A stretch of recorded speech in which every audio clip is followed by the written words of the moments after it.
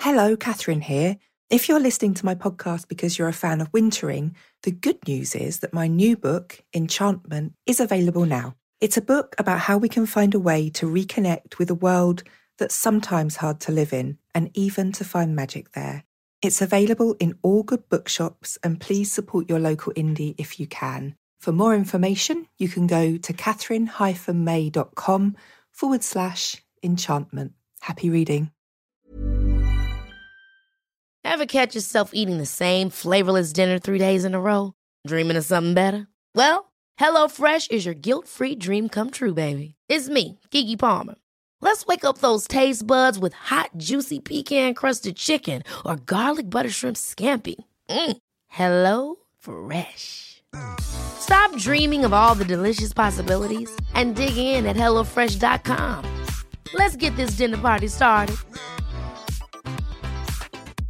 Many of us have those stubborn pounds that seem impossible to lose, no matter how good we eat or how hard we work out. My solution is PlushCare. PlushCare is a leading telehealth provider with doctors who are there for you day and night to partner with you in your weight loss journey. They can prescribe FDA-approved weight loss medications like Wegovy and Zepbound for those who qualify. Plus, they accept most insurance plans. To get started, visit plushcare.com/weightloss. That's plushcare.com/weightloss. Hey, it's Ryan Reynolds, and I'm here with Keith, co-star of my upcoming film, If, only in theaters May 17th. Do you want to tell people the big news? All right, I'll do it. Sign up now and you'll get unlimited for $15 a month and 6 months of Paramount Plus Essential Plan on us. MintMobile.com/switch. Upfront payment of $45 equivalent to $15 per month. Unlimited over 40 gigabytes per month. Face lower speeds. Videos at 480p. Active Mint customers by 531.24 get 6 months of Paramount Plus Essential Plan. Auto renews after 6 months. Offer ends May 31st, 2024. Separate Paramount Plus registration required. Terms and conditions apply if rated PG.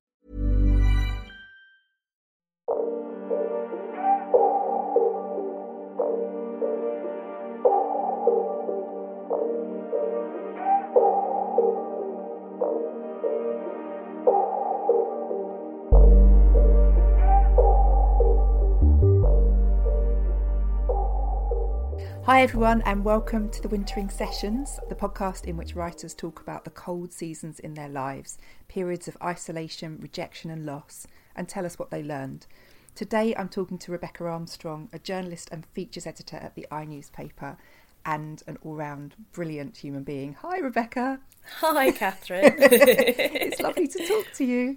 It's really great to talk to you. I really enjoyed wintering and found a lot there that really resonated with me. So I'm thrilled to be having a chat. Yeah, and that's how we got to know each other, isn't it? We got into a conversation about those wintering periods and met for a cup of tea, which is really rare for me. I'm normally really resistant to meeting cups of tea. Well, I feel very honoured. I had a feeling we'd get on. So I am delighted that you agreed to talk to me, because our conversation centred around the big changes that have happened in your life, and I just thought how amazing it would be for you to share what had happened with a wider audience than just me over a cuppa. Sure. Because, well, to dive straight in, you stopped drinking last year. That's right. So I am now about 8.5 months sober. Congratulations. Thank you so much. And I think if you had said to me this time last year that I would be, happily not drinking, actively not drinking, I would have been very surprised. Enjoying a drink, sort of being a bit wild after a drink was very much part of my personality. Right. It's something that over the years I had spent some time thinking about, and I keep finding old notebooks, and in the beginning of them, sort of lists of pros and cons of drinking and lists of sort of addiction memoirs. So it was obviously something that I was. So it had gone round your mind for a long time, but yeah, it had, I'd done. A few years back, I did sort of, a November without drinking, as a teenager. From the ages of 17 to 18, I didn't drink, which to me at the time, I had my reasons, and actually recently I've been thinking about that more and more, about obviously there was something then that I saw about, how I drank sometimes that wasn't very helpful. And later on I didn't, alcohol used to make me feel really unwell, and I didn't really drink very much, and I felt so furious when I was sort of in my early 20s. So it felt like my right to be able to sort of have a few drinks and then have a few more. And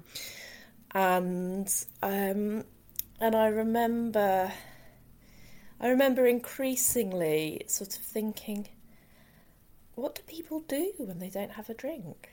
Yeah. And sort of looking at how I would, just sort of not necessarily plan my days around having a drink, but that would always be sort of a high point. Yeah. And if I had a day off, it would be, a really nice thing to go and, sit in the pub. I really liked going to the pub. I really enjoyed going to the pub. Pubs are nice places, right? I mean, they're not necessarily evil places, are they? They're not places at all, where not at all. But social life happens, and I think that must make it very hard. I absolutely. I mean, and also I very much, I very much used to use, alcohol for me. It was lots of different things. It was like a magic potion. It was like you sort of uncork the magic potion and, and have a drink, and then what's going to happen? Who are you going to meet? Where are you going to go? What are you going to talk about? I relate to that so strongly.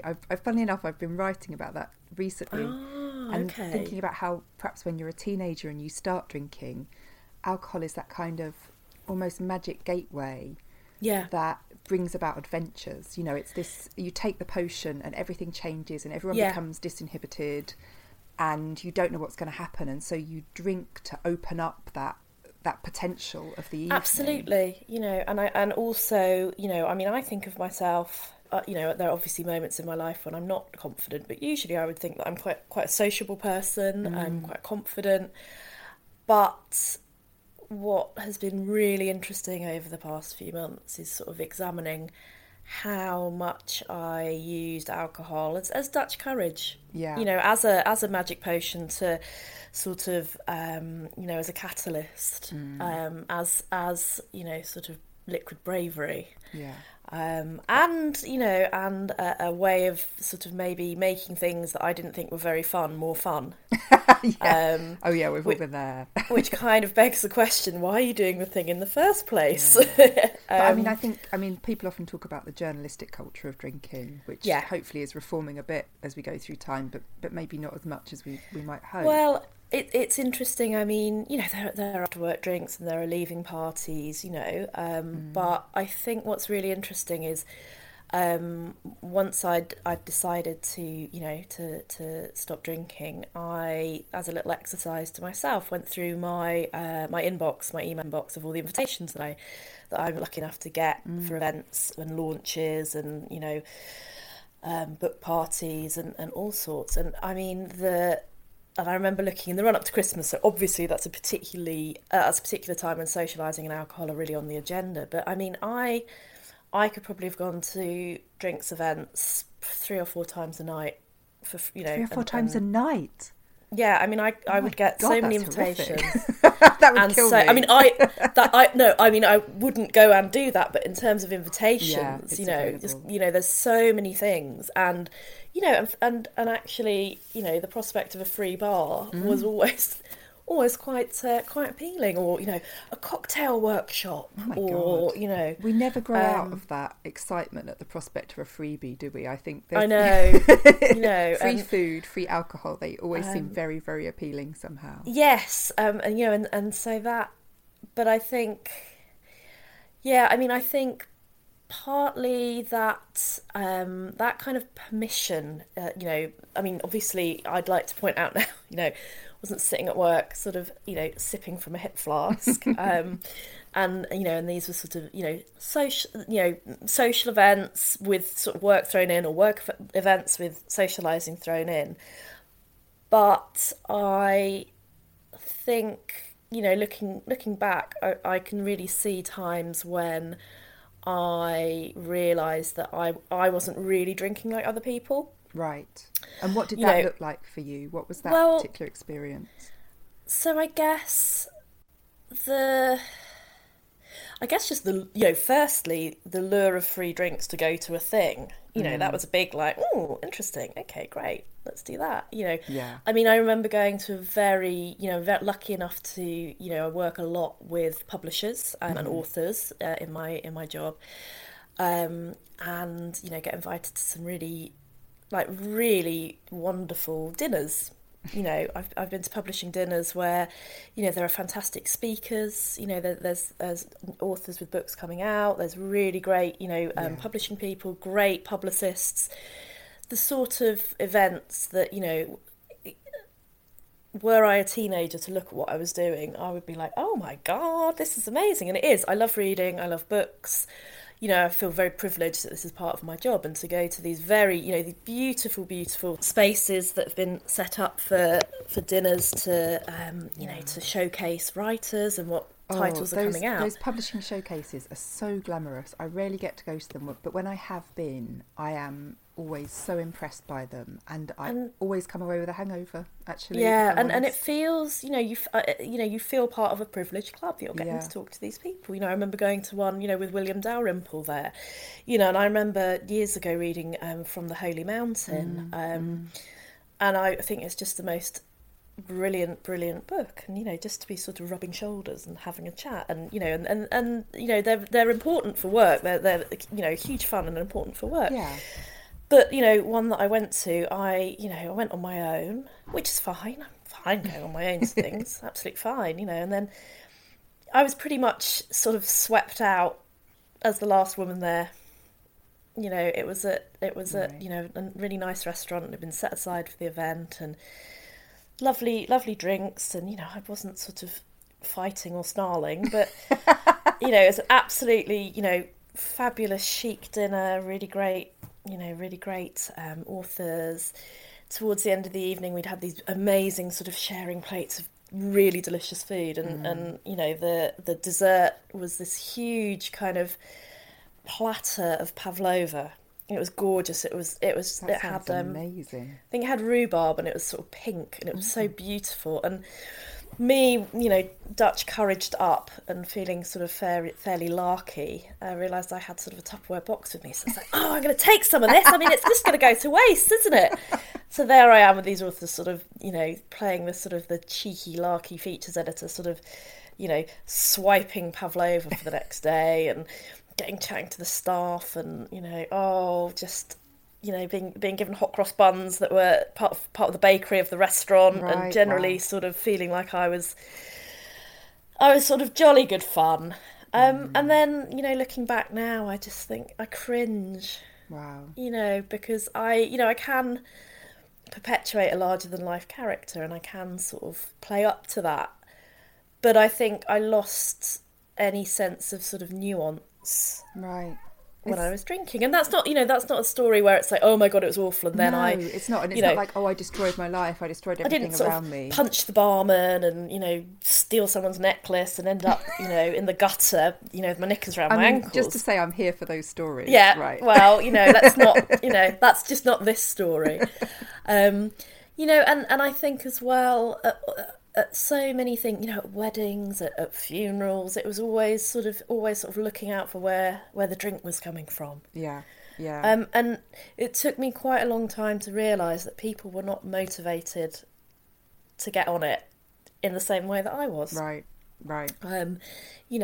And also, I've sort of had sort of drier periods and wetter periods of drinking, but it's something that I've written about in my own journalism before. 6 years ago, somebody very close to me had a life-changing car accident. My husband was knocked down and subsequently was in a coma, and now lives in residential care. And that's a long story that I've told many times. But the past 6 years since that, were a big catalyst for me and my drinking. Oh, I mean, I can only imagine how you must have felt the need to escape sometimes. Yeah, and that's exactly it. I'd work very hard sort of in the day job, then very hard on the sort of the life admin and the care admin and the worry. And so it got to a point where the only time I really felt that I could relax was, with a glass in my hand, and it was seldom one glass, and it was absolutely anaesthetic. Yeah, kind of puts a full stop. I think I said in Wintering how there were moments when I was in my full-time job that I would have a drink at the end of the day to kind of render myself incapable. It was almost like a punctuation mark that said, you can't possibly expect me to answer emails now, guys. I'm drunk, sorry. And I really recognise that need to deliberately put yourself out of the game sometimes, almost.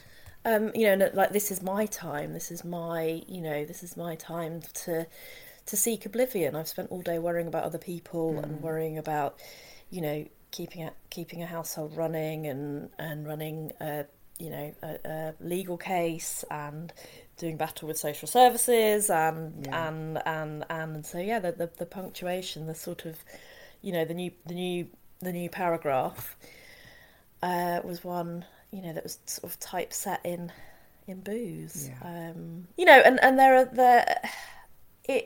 it sort of came to a head last summer. There was lots of, I'd been, there's a saying in recovery, which is, my life had become unmanageable. And that is a saying used in conjunction with drinking. Yeah. But actually, drinking was part of it, but I had managed to sort of cobble together an unmanageable life. The things that were beyond my control, I'd tried to control in a certain way, and I'd done my absolute best for a long time. And using alcohol as an anaesthetic, and using it as a treat, and it was very much a part of my life. And it got to a point where I realised that everything in my life was unmanageable. I could not manage it. It was beyond me, and that's a huge moment, isn't it? That sense that everything is not something you can deal with anymore. Yeah, and I was due to so this was sort of September last year. I was due to go away on a real journo jolly. I'm not, let's not. I was not being sent to the front line. I was going to go to Abu Dhabi on a press trip to write, and then I was going to go and visit some friends afterwards who live out there. And despite the fact that Abu Dhabi is not a country you might necessarily associate with drinking, press trips, travel trips, in my line of work, if you're lucky, you see beautiful places. It's a real privilege to go, but there is quite a heavy drinking in the evenings culture, and obviously, as we've discussed, that was a culture that I sought out, you know. Sure. And, hanging out with new sort of contacts, and, there's something about certain press trips that it's a bit like being on, like, the best school trip you can imagine, but you're a grown-up and there's booze, and it's normally quite glamorous locale, so you can imagine that it doesn't lend itself well to sort of... sobriety and good sense. And so this trip was coming up, and there was a lot going on, in my life sort of beyond work, and I just, it's almost like my body was just like, no. Wow. My mind was like, no, you can't do this, no. So something kind of behind your consciousness, just sort of firmly sort of shut the door. Was like, no, you're not doing that, and I see a therapist who is fantastic. Were you already seeing the therapist at that point? Yeah, I've seen her. I've seen her for a few years, and I remember saying to her, I don't think I can go on this trip. It's just too alarming, and I don't want to do this. I know how it will pan out. And she just said, so what happens if you don't go? And I realised that I had to email 3 people. The my editor for this particular trip, the PR person who was organising it, and my friends, and just say, I'm really sorry. Just can't. I can't make this trip.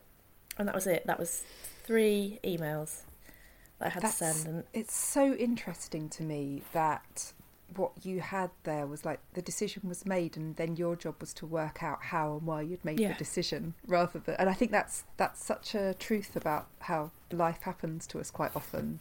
We're not in control of it. It happens to us, and we have to interpret it afterwards. Yes, and and then so I had this. I had this week when I was meant to be, away, and I lived for, and I spent it quite quietly, and I went to the seaside. I went to stay on my own in a friend's place in Margate and look after her cat, and then I went to stay with my best friend in Broadstairs, and I had a couple of days, by the sea, mogging around. I remember in Margate, I went to like a real old school pub, just sat doing some embroidery, drinking some booze. I really love I've always loved the sort of the sitting around in pubs, talking to the regulars, finding out what the jokes are, who's doing what. That's the darts team. What's the vibe? The real pub connoisseur. Really loved. Just even a shit pub I loved because it was a pub. Deep pub. Yeah. And sort of went back to my friend's house and sort of sat there. And I woke up at about 3:00 in the morning, really just sort of just thinking, this again. And the next day I went to see my best friend, and again we had a really lovely evening. We sort of shared a bottle of wine, a couple of gin and tonics. There was no sort of rock bottom. No, it wasn't like I woke up sort of having abducted a policeman, wearing a cat on my head. There's no sort of absolute. I mean, there had been chaos, but there was no sort of this is it, that's it. But I woke up again at about 3:00 in the morning, and I just thought to myself, I think this might be it for a while. You were just done. Just kind of done, yeah. And it's funny because I've always dreaded winter. I've always found winter like really, really hard. I'm sort of I find that the darkness really hard. I think. And I feel really resentful. I feel really resentful that it gets dark. I can deal with cold, but dark. And I'm very resentful as a woman that basically my world gets smaller during the winter. There are places I can't go.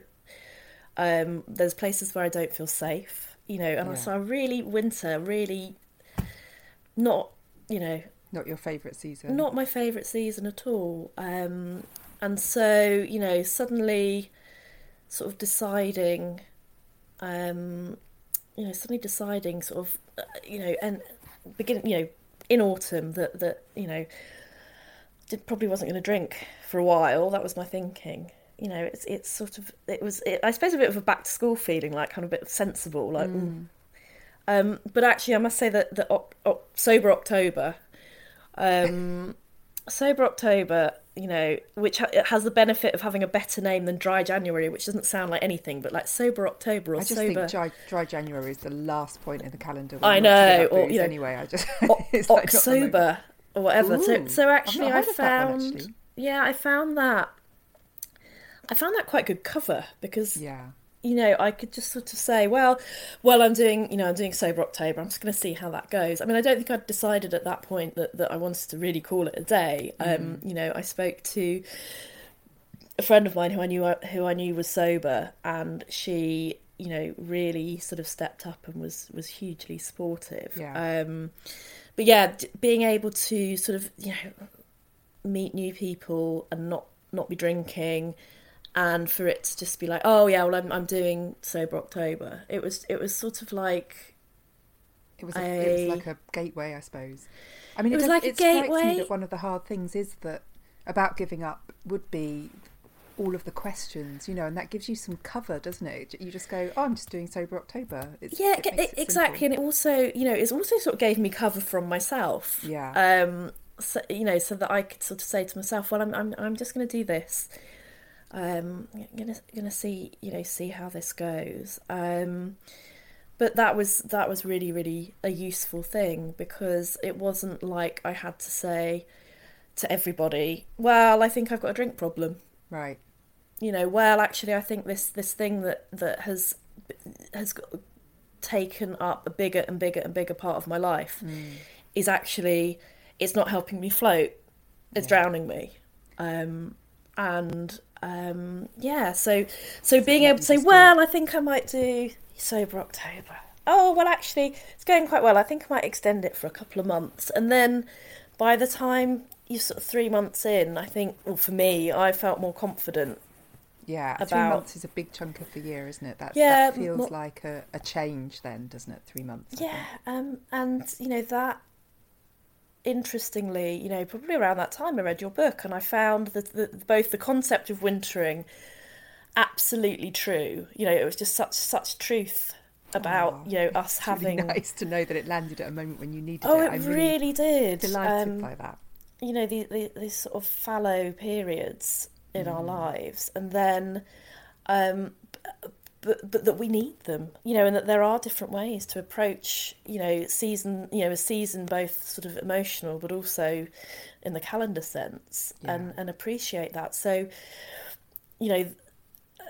whereas, in previous Christmases, say, you'd find me sort of with a pint of Baileys and, very much sort of throwing myself into the Christmas spirit, but also using alcohol to get through it. It has been a really rough few years. I've had quite a rough few years, and it felt for a long time that alcohol helped. I wouldn't say that alcohol caused all of my problems, but it certainly was present. And so, the thought of Christmas sober and how I would play it with family who drink and with friends. Yeah, it was. I suppose it was a challenge, but it was one that actually I started to relish.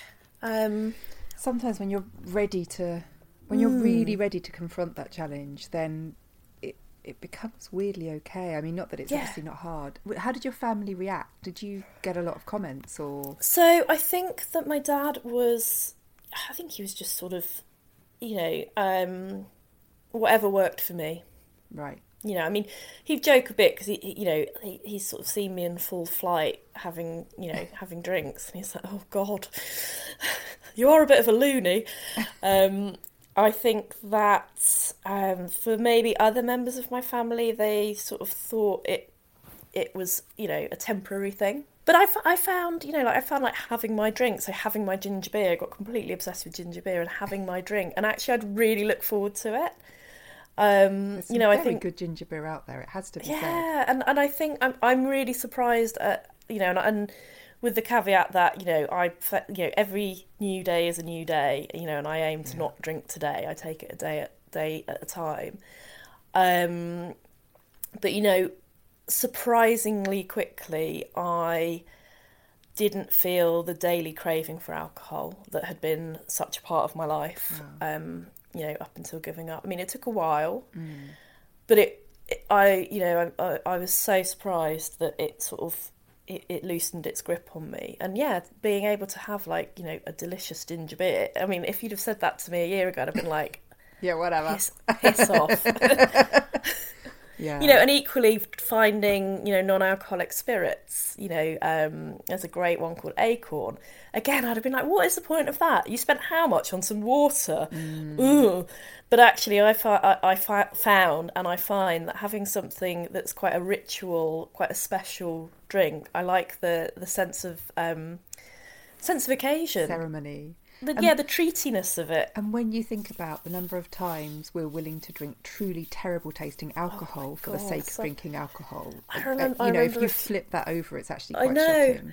I remember a few years ago, I was away with some friends, and we'd drunk everything. And we ended the night, sort of drinking, Bacardi with not quite cold water, because that was all that was left to drink. Wow, that is, yeah.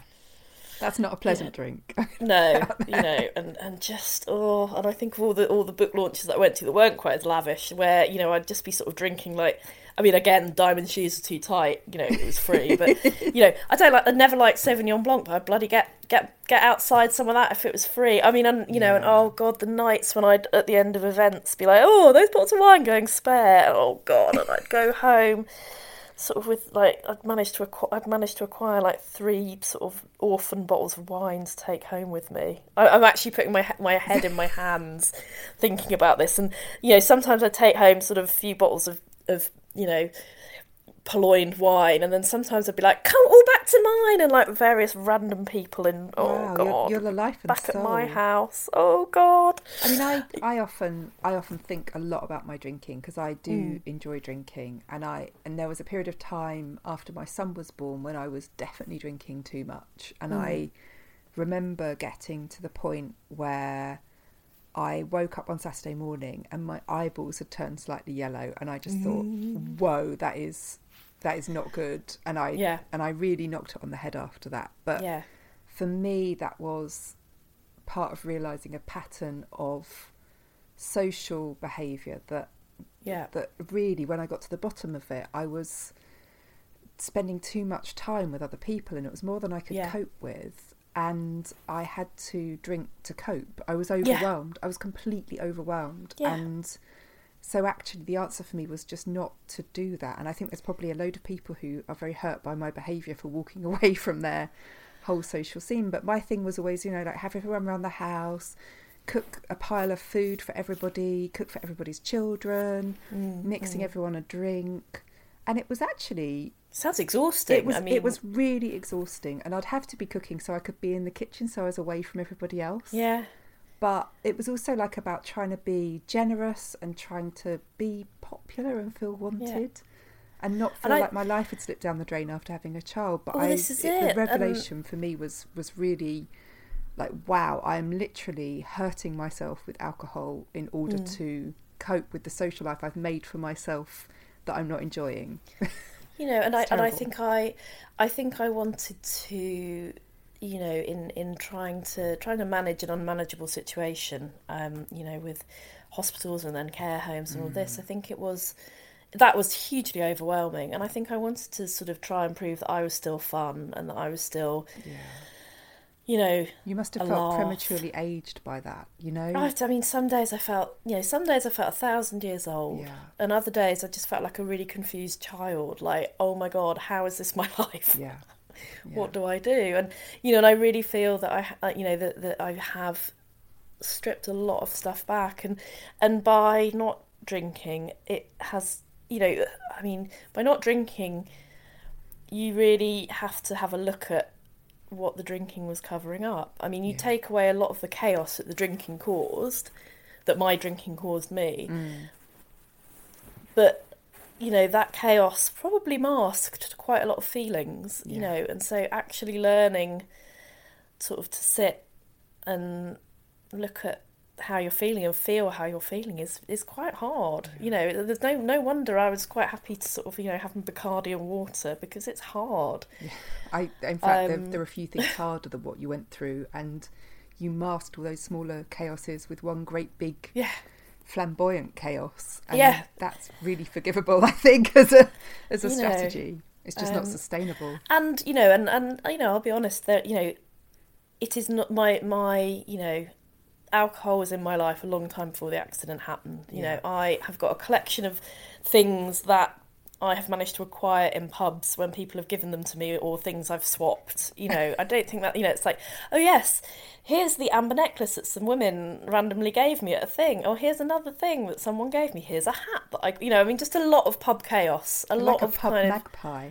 Basically, I was a pub magpie, like squawking away with my eye on shiny stuff. And, and the other thing, if I'm completely honest, is I grew up with with some people who probably also had a problematic relationship with alcohol at times. And I, I'm not going to sort of name and shame, but I got to a point where I realised that behaviour that made me so uncomfortable in other people, I had somehow with some sort of dissonance, sort of, it was okay if I was doing it. If I did it, it was different. Whereas if I was around people who, who used alcohol in a certain way, I mean, I would feel the hairs rise on the back of my neck. Wow. And after a while, I began to realise that I couldn't hold those two things. That's incredible. At once. I could not, I couldn't ignore how emotionally and physically I felt around certain people, and yet go forth and pretty much do the same thing. It was like these two kind of tectonic plates of realisation and behaviour. It was like they were, they're kind of moving apart. But it's incredible how long we can let those tectonic plates grind together before we notice, isn't it? I mean, and it's normal. Drinking a lot or drinking is normal. Drinking is normalised. Drinking a lot, I think, particularly, as we've said, the industry I work in is not, it does, if not encourage it, then it certainly condones a lot of drinking. And I'm not, I'm really not judging anybody else here. This is my journey and my experience. But you're far from the first journalist to say it either. Yeah. It's not exactly you're the lone voice here, No, but also, I mean, my big thing, across work events, across sitting on my own, across family things, I could never see the point in having one drink. Right. It was never a drink. Yeah. It was always one led to the other, to the other. Yeah, what was the point of having a drink when you could have all of the drinks? And that's not to say that every time I had a drink I was, rip snortingly drunk, but my goal, or even probably my unacknowledged goal, was like, more is better. One is nice, more is better. Yeah. Because I think we still, this is my grand theory of my own drinking, is that I think I'm still trying to open up that doorway into wonder that it felt like when I was a teenager. Yeah. And I've realised as I've got older that it's just always disappointing that it doesn't. It opens no doorway, because I'm still sitting in my own living room watching QI, and it's in my pyjamas, and I'm going to go to bed at 10 o'clock. It's amazing. There's. I think the magic potion sort of imagery, it's a bit like glamour. It's a bit like the idea of the fairy glamour. Yeah. That you sort of see, this beautiful world, and it's like this, but actually you're eating ashes, or you think that you're dancing with a fairy queen, but really it's it's something quite different. And learning that, and not just learning it as in, oh yeah, of course, that's not as good, but sort of learning to feel that and to know it is really hard, I mainly feel relief. I feel relief, I spent the dark winter months that normally are the months of mulled wine.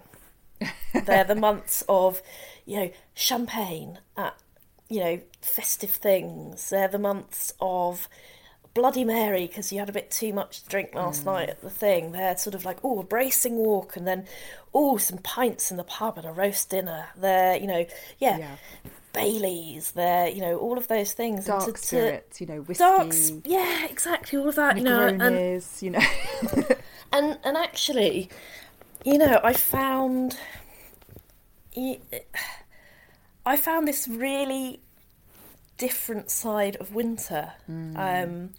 Being very on message with wintering, but actually winter really to me, actually winter to me that had been so sort of bound up with with that sort of socialising, that sort of Yule time, this sort of bonfires in the dark and firewater. Yeah, just to learn that actually dark evenings were fine, because I'd get in, and actually if I wasn't drinking, sometimes I was quite tired and I went to bed. I get the sense you really learnt to take care of yourself in the months that followed. And I read, there's a fantastic book by the author Alan Jenkins called Morning, and it's a manifesto about how to sort of learn. It's not saying sort of learn to love mornings. That makes it sound like it's a self-help book, and it isn't. It's just a really beautiful account of somebody who likes getting up early in the morning, writing each day that he gets up what it's like and what he looks for and what he enjoys, and intersperse it through the book is talking to other sort of interesting and creative people about their relationship with early mornings. Sounds great. I must look that up. I'll put that in the show notes. It's really, really good and beautiful. And I read it before and was like, oh yeah, I'm not going to set my alarm early to do that. No way. I've got to need as much sleep as I can get because I'll feel rough as arses. But it obviously spoke to something in me, and actually over the winter I started setting my alarm early. I started getting up at 6 and started giving myself time before work, because all of a sudden, like, evenings for me were a time when I was just really tired. So you were feeling that for the first time. I mean, I'm a great lover of mornings, and I just think that silence in the morning is so much bigger than the silence at night. And it is. That sense of intimacy and quiet and of snuck, this secret special time that nobody else is having. It's amazing, and to get up and it was dark, and everyone's like, oh, dark mornings, and I'd always be like, oh, dark mornings, and I would get up and I would light candles, and I would do a bit of yoga, and I would call it stretching, because me and yoga over the years, I mean, I go back to it like a dog to its vomit, but I mean, there's not a lot of kind of zen. It's quite a grudging relationship. I think stretches just sound so much more relaxed. Stretches, and listening to the radio and maybe doing some embroidery and just being this whole new time, and the darkness was incredibly comforting. It was like velvet. It was like a dark velvet sort of nest. Yeah. And not feeling like absolute crap in the mornings, and not feeling. I used to for years joke that what got me out of bed in the morning was coffee and fear. Those were the two things. It was only sort of terror at the thought that I'd lose my job, and coffee that would sort of give me a kick up the arse. And actually, over the course of the winter, I actually gave up coffee for a while. Wow, you had a revolution. Coffee and alcohol. Just stop taking it. Oh, there we go. There we see, go. There it is. And then actually I decided to bring it back in, and I'd have a coffee a day. Yeah. But waking up, having a cup of tea, learning about this thing called breakfast that people eat. yes, we do. Yep. Yeah. Yeah, often twice. You never managed to really get my head around breakfast. But yeah, but these mornings, like my little. It was a real sanctuary, and I'm not saying that I got up every single morning at 6, but it became something that I did, and that I still do, and now, It's very easy to it in the summer, isn't it? Because the light can wake you up, and... You say that. I mean, I live in a basement flat, and so, and I can the light sleep. Doesn't penetrate. I can sleep. I mean, I am very, very good at sleeping. I'm very grateful that I'm good at sleeping, but I do have to make an effort to sort of wake up, but... Right. In the summer, it's amazing. I have been getting up to see the dawn, and I think before I gave up drinking, I'd seen the dawn, as in I've got up to see the dawn twice in my life. Once was sort of years ago when I went to the Grand Canyon to go and look at it at dawn. Well, that's definitely worth it. And another time when I went on a fitness retreat, and they made you years ago. Well, they didn't. Well, they made everyone get up. Well, everyone's getting up go for a run, and it was the last morning. And I was like, I don't care. I'm not running anymore. And I sat and I looked, and I really sort of saw the dawn. But yeah, recently it's amazing. It is amazing. I turned 40 a couple of weeks ago, and on my 40th birthday, I went to Parliament Hill in Hampstead Heath in North London, and went to see the sun rise, and there were various people around, and some people were there with their dogs, and some people were there with their cameras, and there were some younglings who'd obviously been up all night on the bandstand sort of squawking. And there was this trio of sort of bohemian hippie types with a bodhran drum and a very chic dog, and they were sort of singing, and my initial reaction was like, oh, for fuck's sake. But actually, it was beautiful, and the song was beautiful, and the fact that we were all there to see the dawn, all in our own, for our own reasons, and all there to see this thing that happens every day, this absolutely sort of amazing natural show, and I thought, God, my life has really changed. And you know what? I am so happy and relieved. It's so lovely that it has happened so gently for you, because obviously that's not true for everyone. And no. But for you, it seems like you just had your day with it and you were over it, and you've just found a different phase that is actually really nourishing and wonderful for you. I love that. And I feel really, really lucky, because there were some, I've lost count of the drunken injuries and oh God, where did that bruise come from? Oh God, how much did I spend? There was a lot of chaos, and and touch wood, today I'm not going to have a drink. Yeah. That's what's in, that's what I can control today. I'd like to think that I won't have one tomorrow, but I'll deal with that when I come to it. And, being in recovery, because, I am part of a 12-step fellowship, which, is so different to how I imagined it would be. I feel very grateful and very lucky. Well, I think it's just really great to hear you talk in just such an open and honest and shame-free way. I just got massive respect for that. So thank you. I'll make sure I put all of your social links. Yeah, on, do and I'm I really and there's so many fantastic women increasingly speaking out like it's a dirty secret. Talking about their sobriety and what they get from it, and I'm really excited to have learnt from them. And to be sort of following in their footsteps, because there's enough heaping of shame, and I would never want to shame anybody for their drinking. And if it gets them through the night, you not absolutely go for it. But for me, it wasn't working anymore, and there are so many different ways of living. Well, on that note, thank you so much, Rebecca. My pleasure. Really great to talk to you.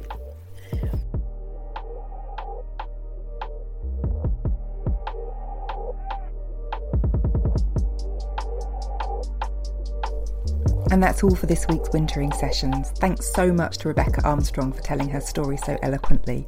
If you enjoyed the podcast, please hit subscribe, give it some stars, or tell your friends, whatever your podcast app allows. I'll be back next week with another fantastic writer talking about their wintering experience.